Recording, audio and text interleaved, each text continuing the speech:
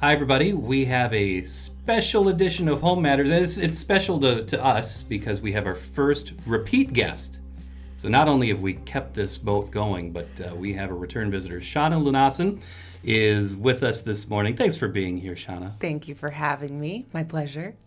And we discussed this when you got here. Ron asked if you brought donuts. So I have a very important question for you. We don't have donuts, but breakfast. Yeah. Always, sometimes, or never? You're a very busy person. I have a husband who has an opinion that I don't eat frequently enough. So sometimes, but I aim for always. And then sometimes I'm busy and then I don't. And then he gets on my case and says, well, you haven't eaten yet for 4 hours. That's why you're tired. Oh, okay. Go for it. So, and that's how his voice sounds too, obviously. Okay. Yeah. I'm sometimes leaning to never camp, and it's a very important... Really? For breakfast? Right. On purpose? Goodness. Oh, never? I'm always. I'm an always too. Always. Without a coffee, shower, and breakfast, I couldn't navigate the first hour of the day. It's an important meal. It is. Now, if you think about a machine and how you... Never mind. I need to do better. I need to do better. But there are people in a new camp that believe you should only eat like 2 large meals a day, and you should not eat for like 12-hour spans. You can look it up. Is that intermittent fasting? Yeah, but I think isn't breakfast one of those, and then like another large meal, and so we're really skipping dinner, not breakfast? She might be an expert. I know very little about this. Think how much time in our day we'd gain if we didn't eat. Of course, you say you don't eat much, but it's like... I should eat more. You know that you're a very busy person when you start to consider not eating. Yes. I could save so much time. It would just be great. The real problem is that I'm a hangry person. So until somebody points out like, oh, maybe you're crabby, meaning my husband, because you didn't eat, then I should eat food. That's a good idea. Thanks. My very first job was in the food industry in a restaurant, and the boss always said you can't have a good conversation with an empty stomach. You have to, feed people, and then everything gets better. Yeah. We're really going off the rails. We're off in the weeds. So, and then follow up, Ron and I were just talking this morning about how we measure our coffee. Are you a coffee drinker? I'm reserving that for when I have children, so I try to never drink coffee. You know what? Yeah. But every once in a while, I do, but not that often. Awesome. Well, let's get us back on the tracks. We are a real estate podcast, kind of, sort of. So let's talk a little bit about that. What's happening in the market these days? It's cold out there. It is cold. So I thought it was time we give our furnace some love. Yeah, good point. Because our furnace is something that we take for granted. It's this gray box that sits in our basements or wherever, and we never think about it except when it doesn't work. And how appropriate that Shauna's here on this topic as well. Yes, and so it's a good reminder to the design life on a furnace, and we talked about this when you bought your house. Is typically 20 to 30 years, but don't ignore it because when it's gonna go out when it's the coldest and the darkest out. So this time of year, it's a good idea to remember to change your filter if you're not already doing that. And then just as a reminder, if you've got a 1-inch filter, change it every 30 days. If you've got a 2-inch filter, change it every 2 months, 3 months. If you got a 6-inch filter, those Big Max guys, twice a year. It's a good idea to have it serviced every other year if you haven't, regardless of how old it is. Right. Make sure everything's working. So there are 2 schools of thoughts on this, though, because some people go, well, my furnace is working. I'm going to let it go till it dies, especially if you have one of those old, what are they, Williamsons. Williamsons.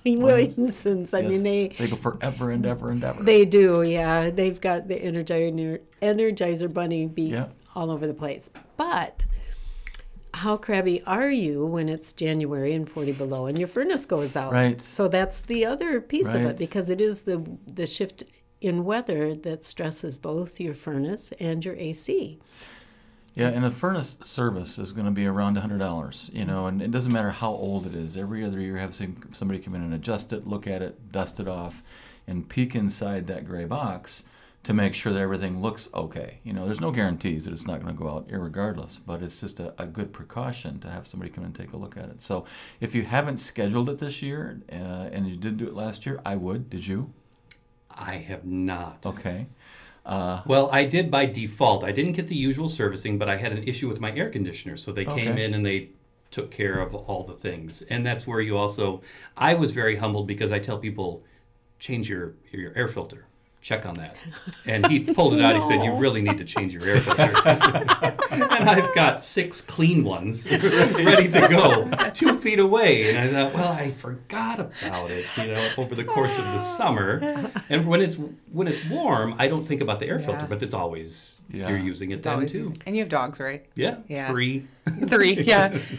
Well, we got a new furnace last year, right after we moved into our house. Yeah. But credit to us getting it serviced. So we bought our house with no inspection, which was just a choice that we made. And then the guy came in and looked at it and said, "Oh, you need a new furnace." And so we bought one, which was great because I didn't need it to break in my new house when it was negative, whatever it was, 150 degrees or something. Yeah, at least. Yeah. Molecular motion stopped. Right. It was so cold. Oh, yeah. We were very warm, though, through the winter. So it was good. And then just real quick, I don't want to dive into a lot of numbers because I'm anxious to get into the conversation today, but a couple things that come to mind is that, the market is a little bit slower right now in general, which is typical of this time of year. But in looking at our numbers, our inventory is still the same. But I was at a meeting earlier this week in the morning, and obviously when we show up as realtors, everybody has to talk about or would like to talk about affordable housing. And so when you're looking at the number of houses that are for sale in Rochester right now, which was 314, so our numbers are about the same. But there's 60% of our inventory is over 300, and our median price range is a 200 and under. There's only 14% of our inventory that's under there. So we still do have what I'm going to call an inventory shortage. I was meeting with a contractor this morning, and he says, "Seems like there's houses everywhere for sale for 160." And I said, it's really not true.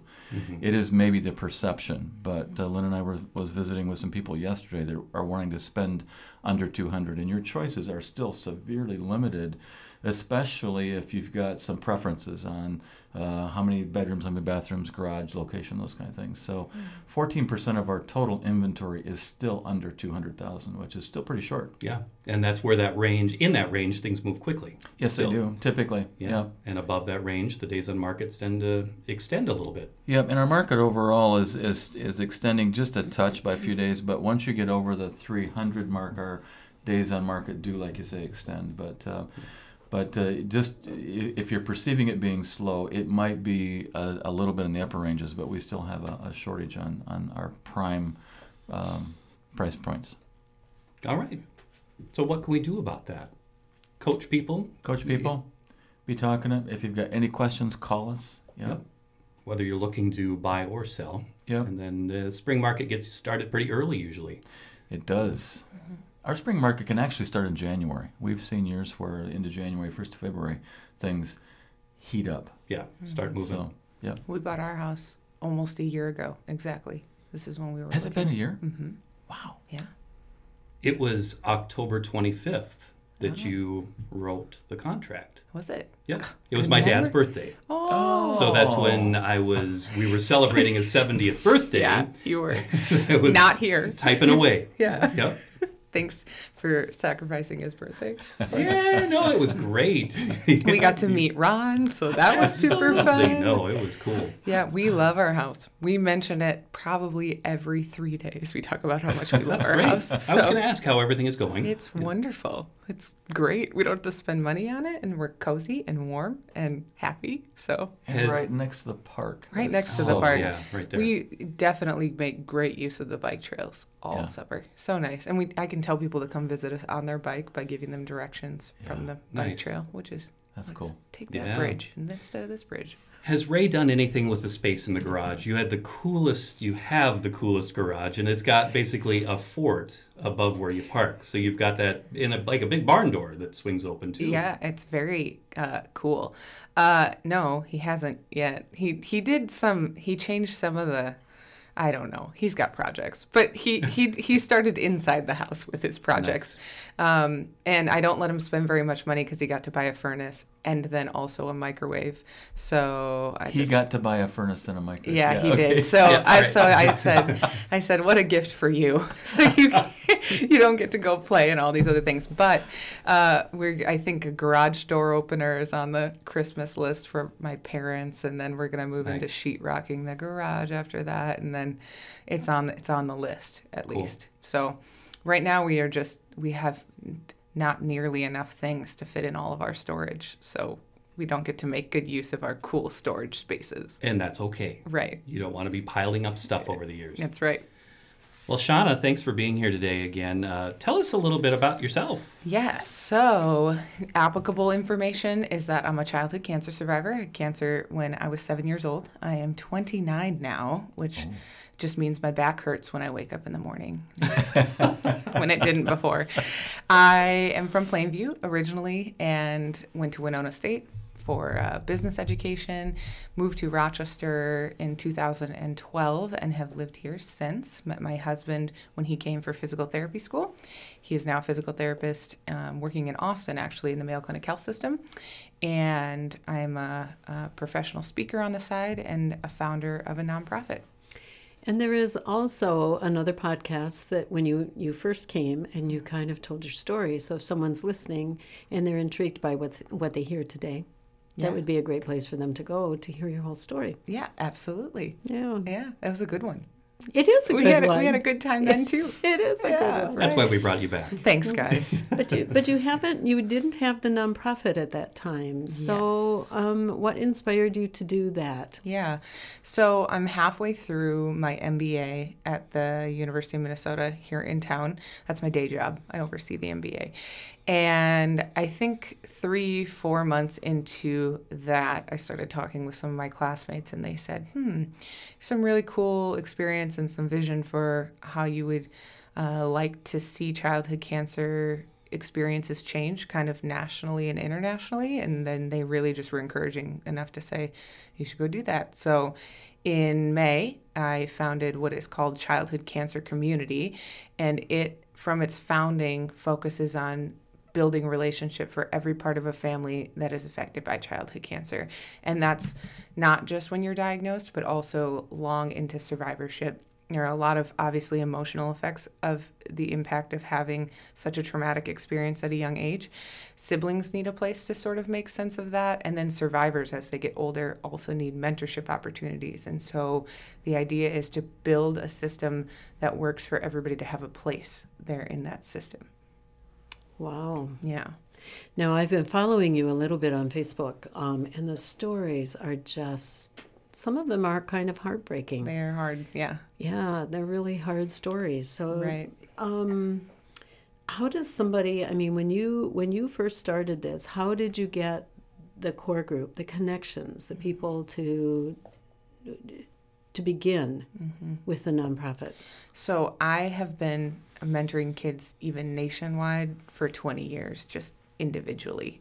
So I have a lot of connections to different medical institutions nationwide because of that. When I'll be on a trip or something, I'll go visit a new child in one place or in another place.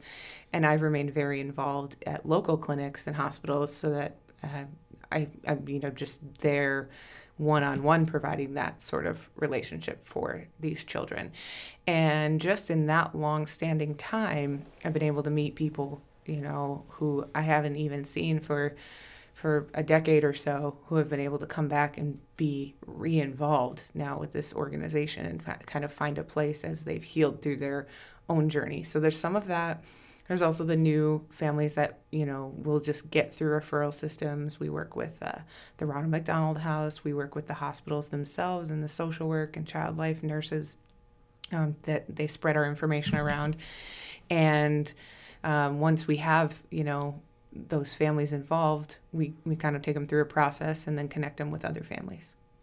So you mentioned Ronald McDonald House. How are you different from what they do at Ronald McDonald House? So Ronald McDonald House is one of our favorite places. They're so wonderful. I've known a lot of the leaders there for many, many years and watched them grow and change, and it's been so fun.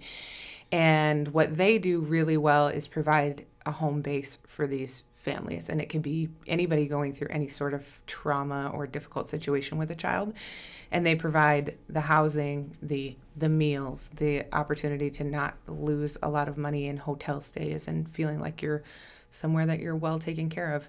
What we do is a little bit different and a little less intangible, and we bring people together for the purpose of building meaningful relationships. So we want them to really get an opportunity to share their experience with other people, to connect with others who understand them in a way that builds a lifelong friendship, and that those people become your community that moves around with you wherever it is that you go. And we do that through fun events. We do that through meaningful things. Like we'll have a speaker this weekend on PTSD and how that will affect families.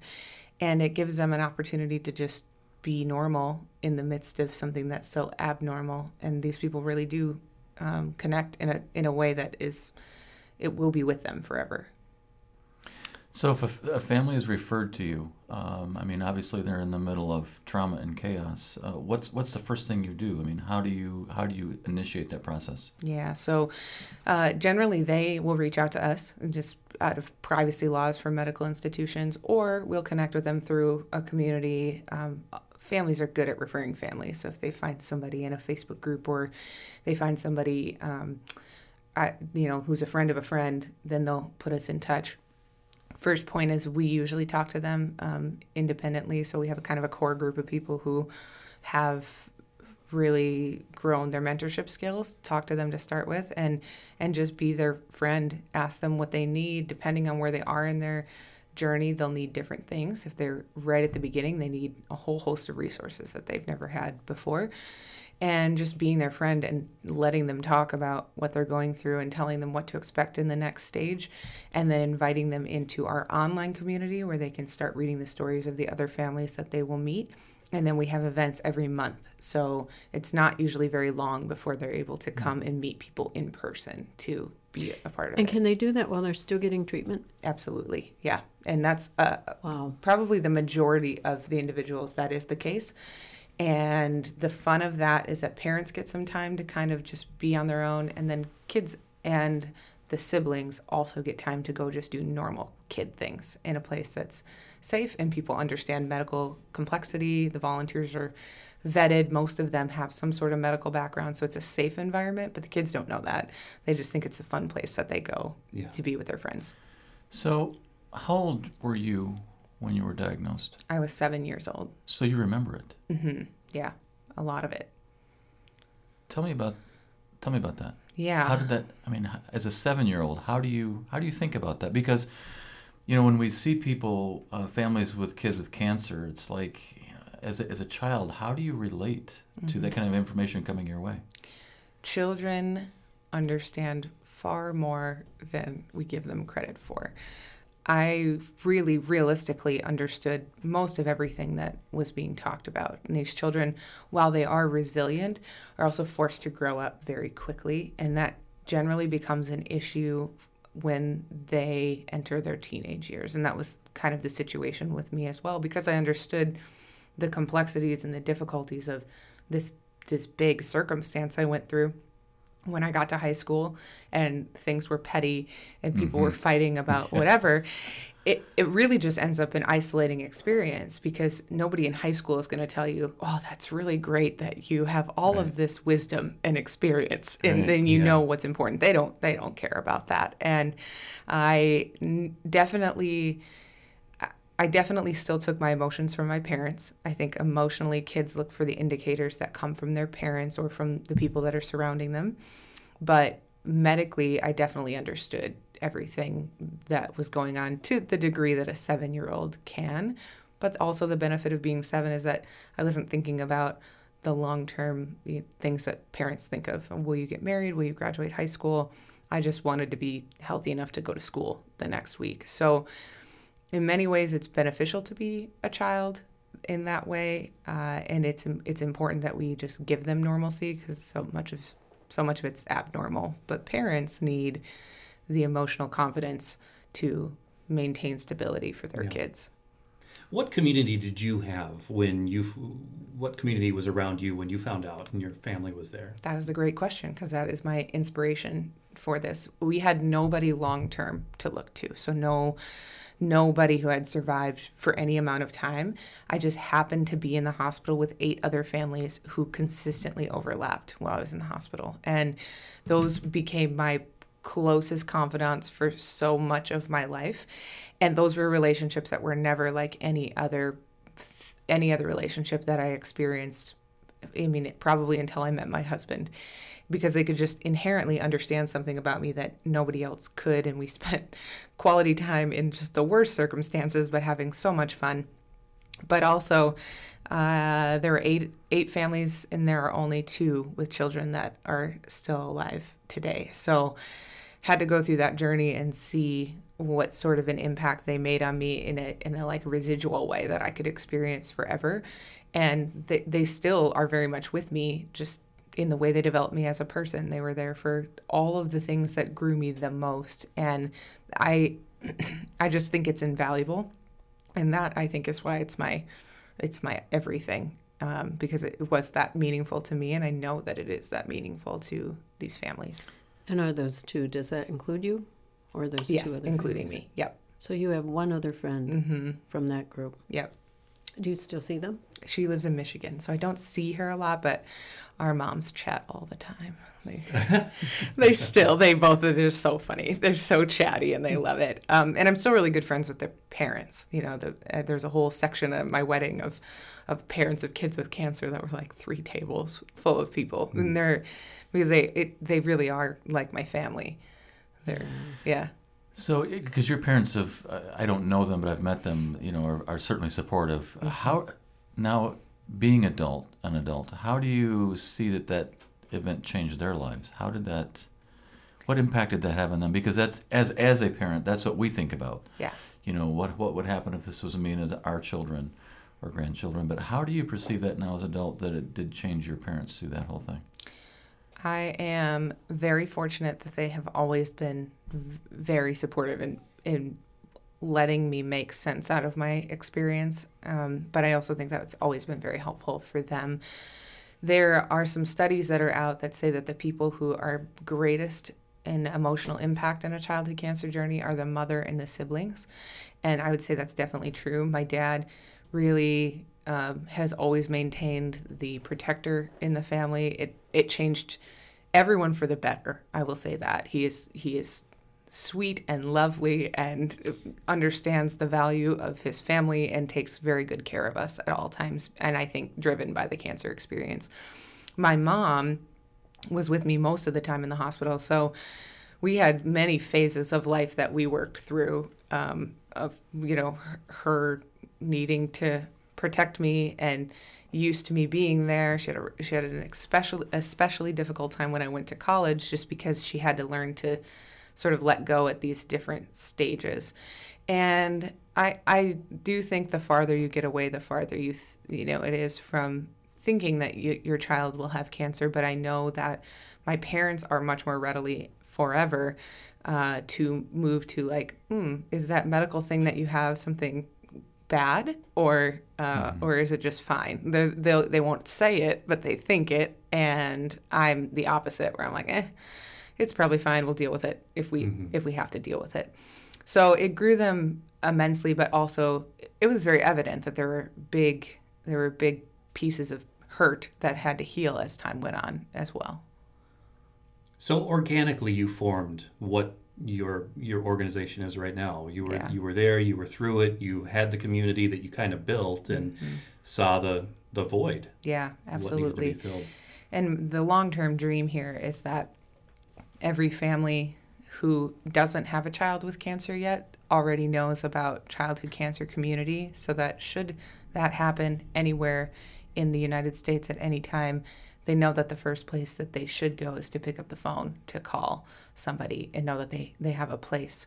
There are 42 kids diagnosed every day with cancer in America. So it's not rare, and there is this huge population of individuals who then have to take a complete about face, and it's hard enough to be parents of kids when they're not sick, Yeah. let alone when you have now somebody who is sick. And I just hope that as we continue to build this structure, we can provide people the tools to make sense of their experiences at their individual medical institutions. I'd like to see it at every major medical institution, maybe, who knows, maybe stationed out of a Ronald McDonald House or some type of place where they can physically go and be a part of something.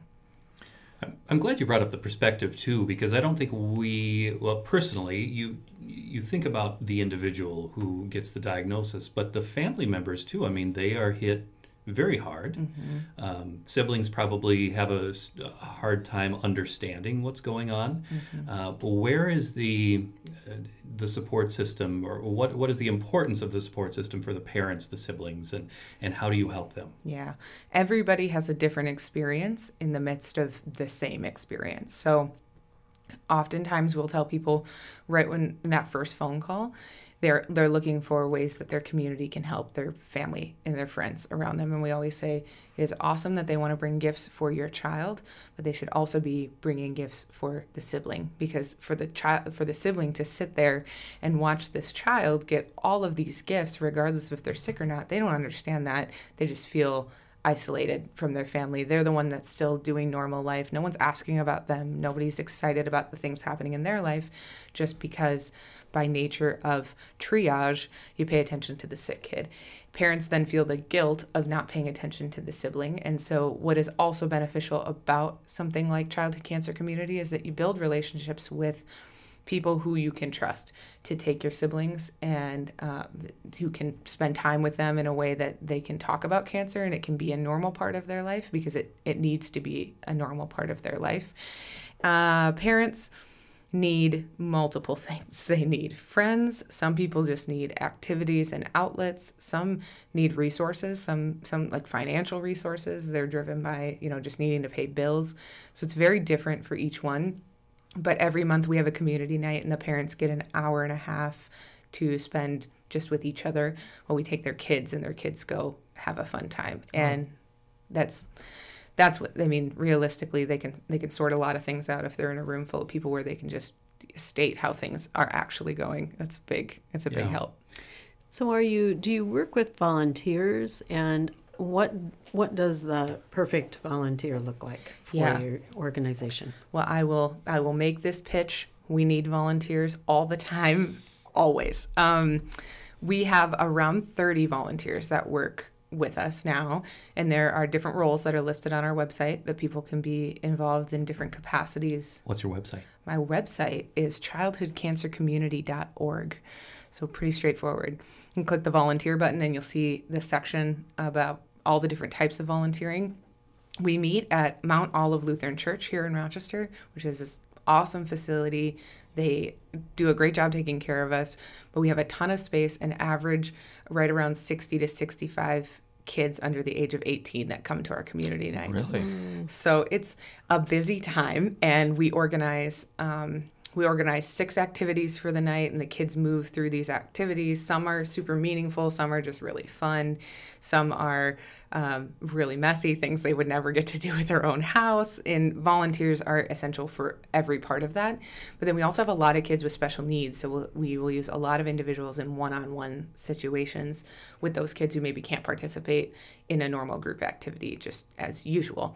So the ideal volunteer is somebody committed. I think people often think of volunteer work as just like something to do as kind of an afterthought. And I'm of the camp that volunteer work should be a part of your life in everything that you do, because you need to be in a place as a human where you learn to give of yourself in all circumstances. So we want you to enjoy your experience, but we also require that people be committed to it. We have a set number of events they must attend because we want continuity for the families who come, and we take it very seriously. If you're going to be a part of their life, we want you to be a positive impact in their life. We don't want you to just be somebody who comes on in. So that's the first thing that they can commit. Second, just that you're compassionate and you care and you're a good team player, you're willing to help with silly random things that might come up, because it's a little like herding cats no matter what we do. We're pretty organized, but we do our best. and just somebody who just wants to care for these people. You don't have to have a connection to cancer if you've never experienced childhood cancer. No problem. If you have and you're looking for a way to make meaning out of it, we would love to have you. What about younger people that maybe don't have cancer, but a parent would want to bring them so that they're exposed to, what kids are going through? Is that something that you can work with, or is that kind of touchy? We can. So the way that sort of needs to work is that we have to run background checks on everybody. So by inherent age requirements, you need to be 16 or older to have a background check run. So that just means that the child can come, but then they have to be in a room with somebody with a background check. So we kind of call them like an apprentice. It really is best if they're 13 or older. Anybody younger than that will have a great experience, but probably won't be especially helpful. And we like to keep our services really focused on, if we're going to give a fun time, we wanted to give it to those families. We want it to be that sort of safe space for them. But we do have teenagers who come with their parents, and that is a cool bonding experience for them to get to work together and be meeting these families together. And also these volunteers are welcome to become friends with our families. There are no rules that once an event is done, they can't talk to them again. They're a part of our group. They're in our online community, so they watch the updates of the families come through, and they have a special spot where if they have something they can give or they build a connection, they can go do that. And we welcome them to do that because they're a part of it. We rely on them heavily. So, is there a cost to the families? No, everything is 100% free to the families, and they are worth that and so much more. If I could just give them all the money, I would also do that. But absolutely not. They don't pay for anything at any time. So we rely heavily on donors as well to make that happen. And so I was going to ask about challenges in getting this up and going. I would imagine that finances is probably, a challenge. Yes, it is. But I do say that loving people doesn't cost a lot of money. So there is a lot of wiggle room that you can make happen and still have a great experience for people if you have exceptional personnel. So if we have families that are involved who really care about other families and volunteers who truly care, we can do a lot. And some of our biggest expenditures in our basic programming is food. And we've had community groups step up and serve meals, which is a ton. It's 120 people that they serve at a time. It's not like a little thing. They got to really plan and prep, but people love to give, and it's very fun to watch people give there. Additionally, financially, I think it's just wise decision making.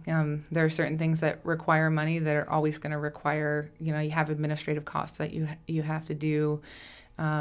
But we try to I say we're low budget, high value. So if we can save as much money as we can, that's going to give us the best funding as we move forward to build our programming. So just like I live my life, we run the organization within the means as well. And we also have a responsibility to our donors to make good use of that money. Anybody who entrusts us with any amount of money, today's Give to the Max Day, actually, which is a Minnesota giving promotional day, pretty much. And anytime a donor comes forward, we thank them 1.5 million times. And then, we want them to feel like they're a part of it and their dollars are really making an impact. So, yeah, I don't know if that answers the question, but yes and no. So if there's someone who connects in while they're here at the clinic and they're getting treatment and they connect with your organization and then they go home, like Nebraska, and so they don't have a connection, a physical connection with you anymore.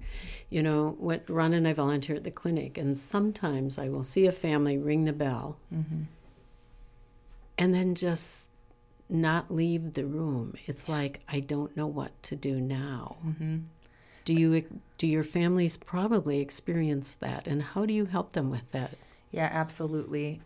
That is a lesser known part of cancer experience, that the treatment time is really a safety blanket, and you feel like you're doing the thing and you're fighting the cancer and everything's going to be fine.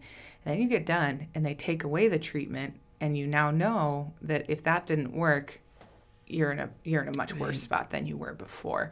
So those days after the finish of treatment are actually some of the scariest, and people will often voice those concerns in our group, which is a very active Facebook group, and we only serve families in the Midwest at this time. So we only let people into the group that could meet somebody in person, because there are a lot of online experiences, but we want this to be something that somebody could show up at your door and provide for you what you need at a given time. If they go home, they will often come back for visits, and they will plan their visits around when we're going to have events. So we have events on Sundays. It's always the third Sunday of the month, so they know that, so they can plan their trips back accordingly. And then second to that is everybody's in a database. So if somebody is within a couple hours of wherever they are and they've come to a Midwest facility for treatment, we can still put them in touch with those individuals who are at home where they are. As time goes on and you build more population in those spots, it's definitely easier to put them together more frequently, and that is a long-term goal, is to kind of have these chapters in these different areas. But for right now, it's like a one-off type situation. If we know somebody lives 45 minutes from somebody else, we're definitely going to put them in touch with each other so they aren't left out on their island, and we're always a phone call away.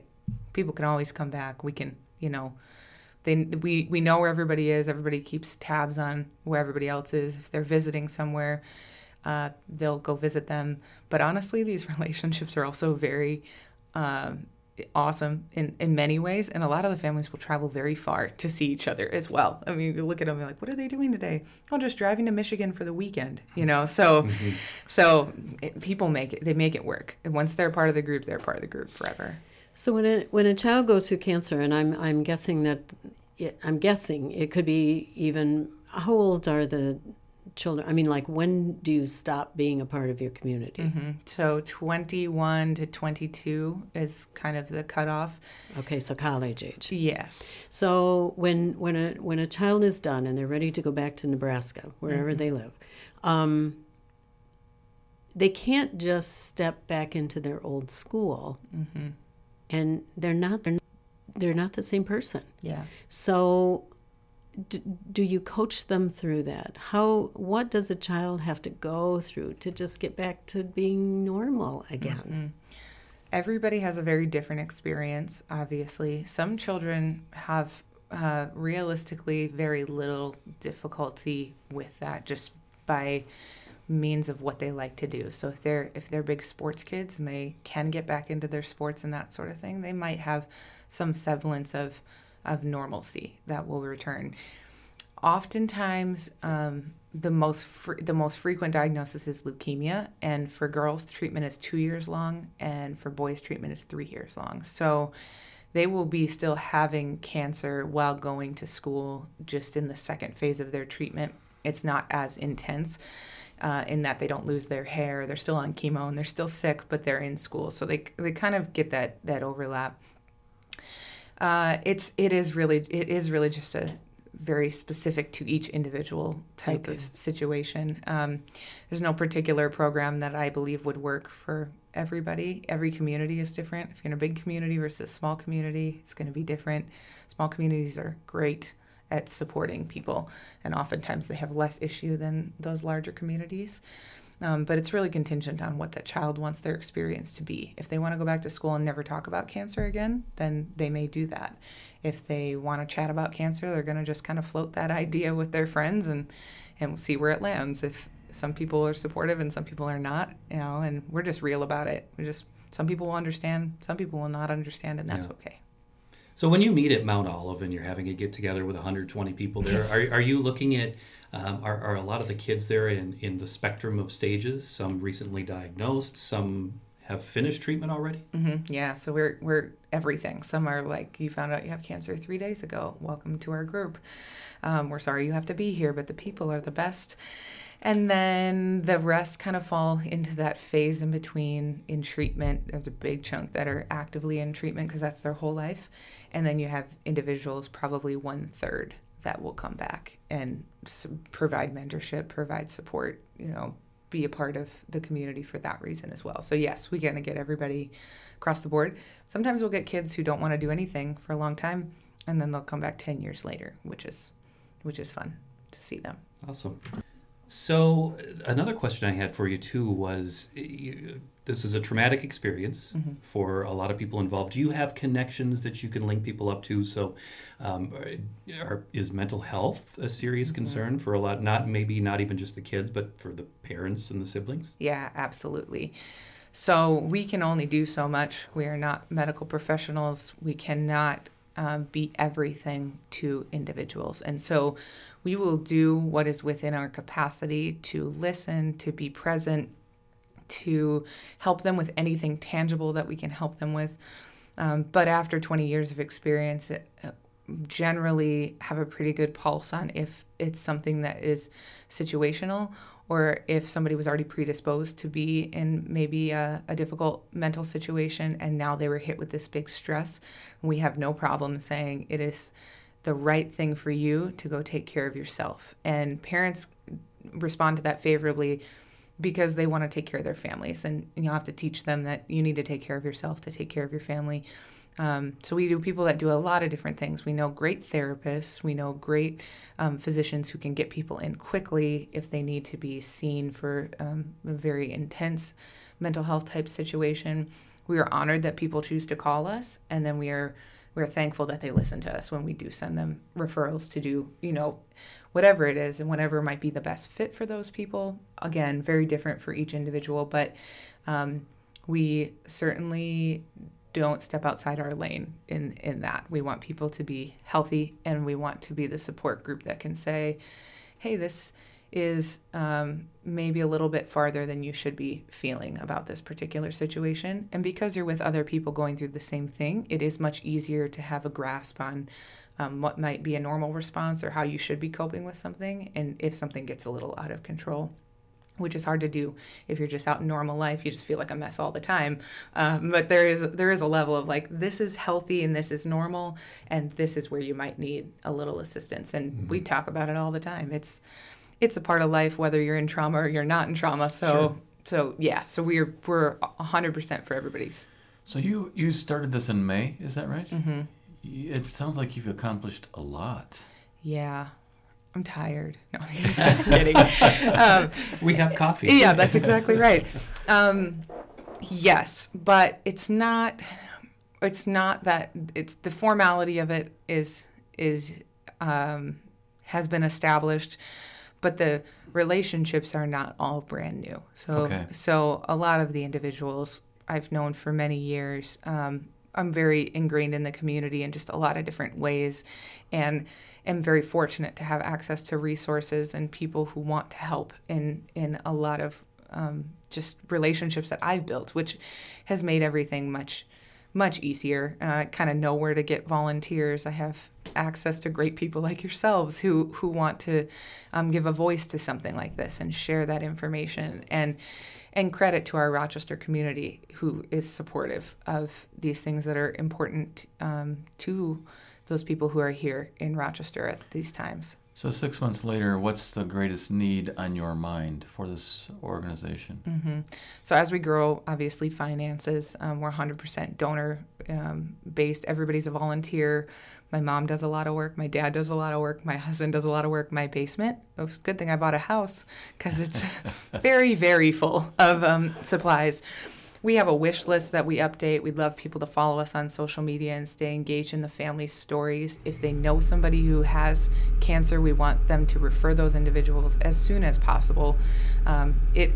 We hear time and time again that people wish they would have connected with us sooner. It's 3 months later and they say, oh, could have used you 3 months ago, but it's nerve-wracking, and nobody wants to feel like they need to call some other person. They want to feel like they have it together, but we're not there to make anybody feel a particular way. We just want them to have people who understand.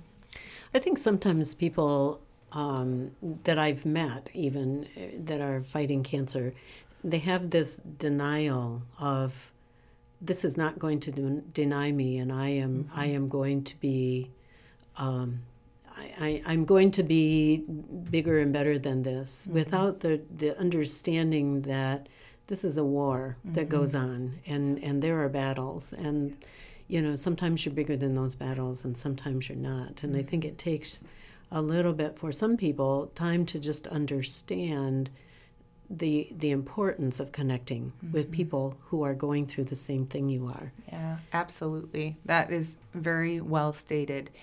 And I think the benefit of meeting people early on is that you get to see many different ways to cope. You're not just out left navigating it all on your own. Everybody is strong. Everybody will overcome however it is that they will overcome, but that doesn't mean that you should have to do that without a person on your left and a person on your right. If you want to do it on your own, that's awesome. We'll provide your friendship. If you need someone to lean on to answer the phone in the middle of the night, we have those people too. So everyone's got a spot. All right.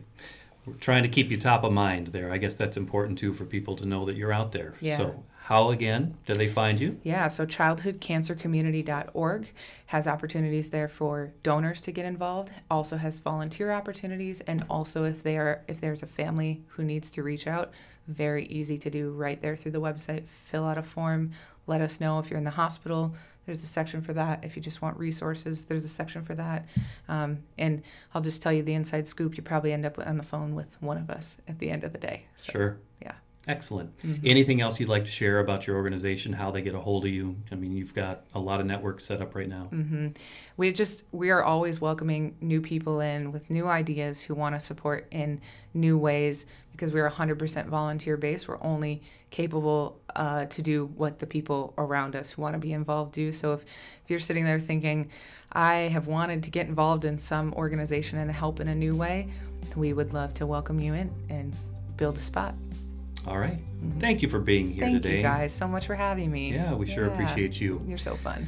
All right, and you can get a hold of us at whitemanbrock.com. Info@whitemanbrock.com is our email address. Have a great day.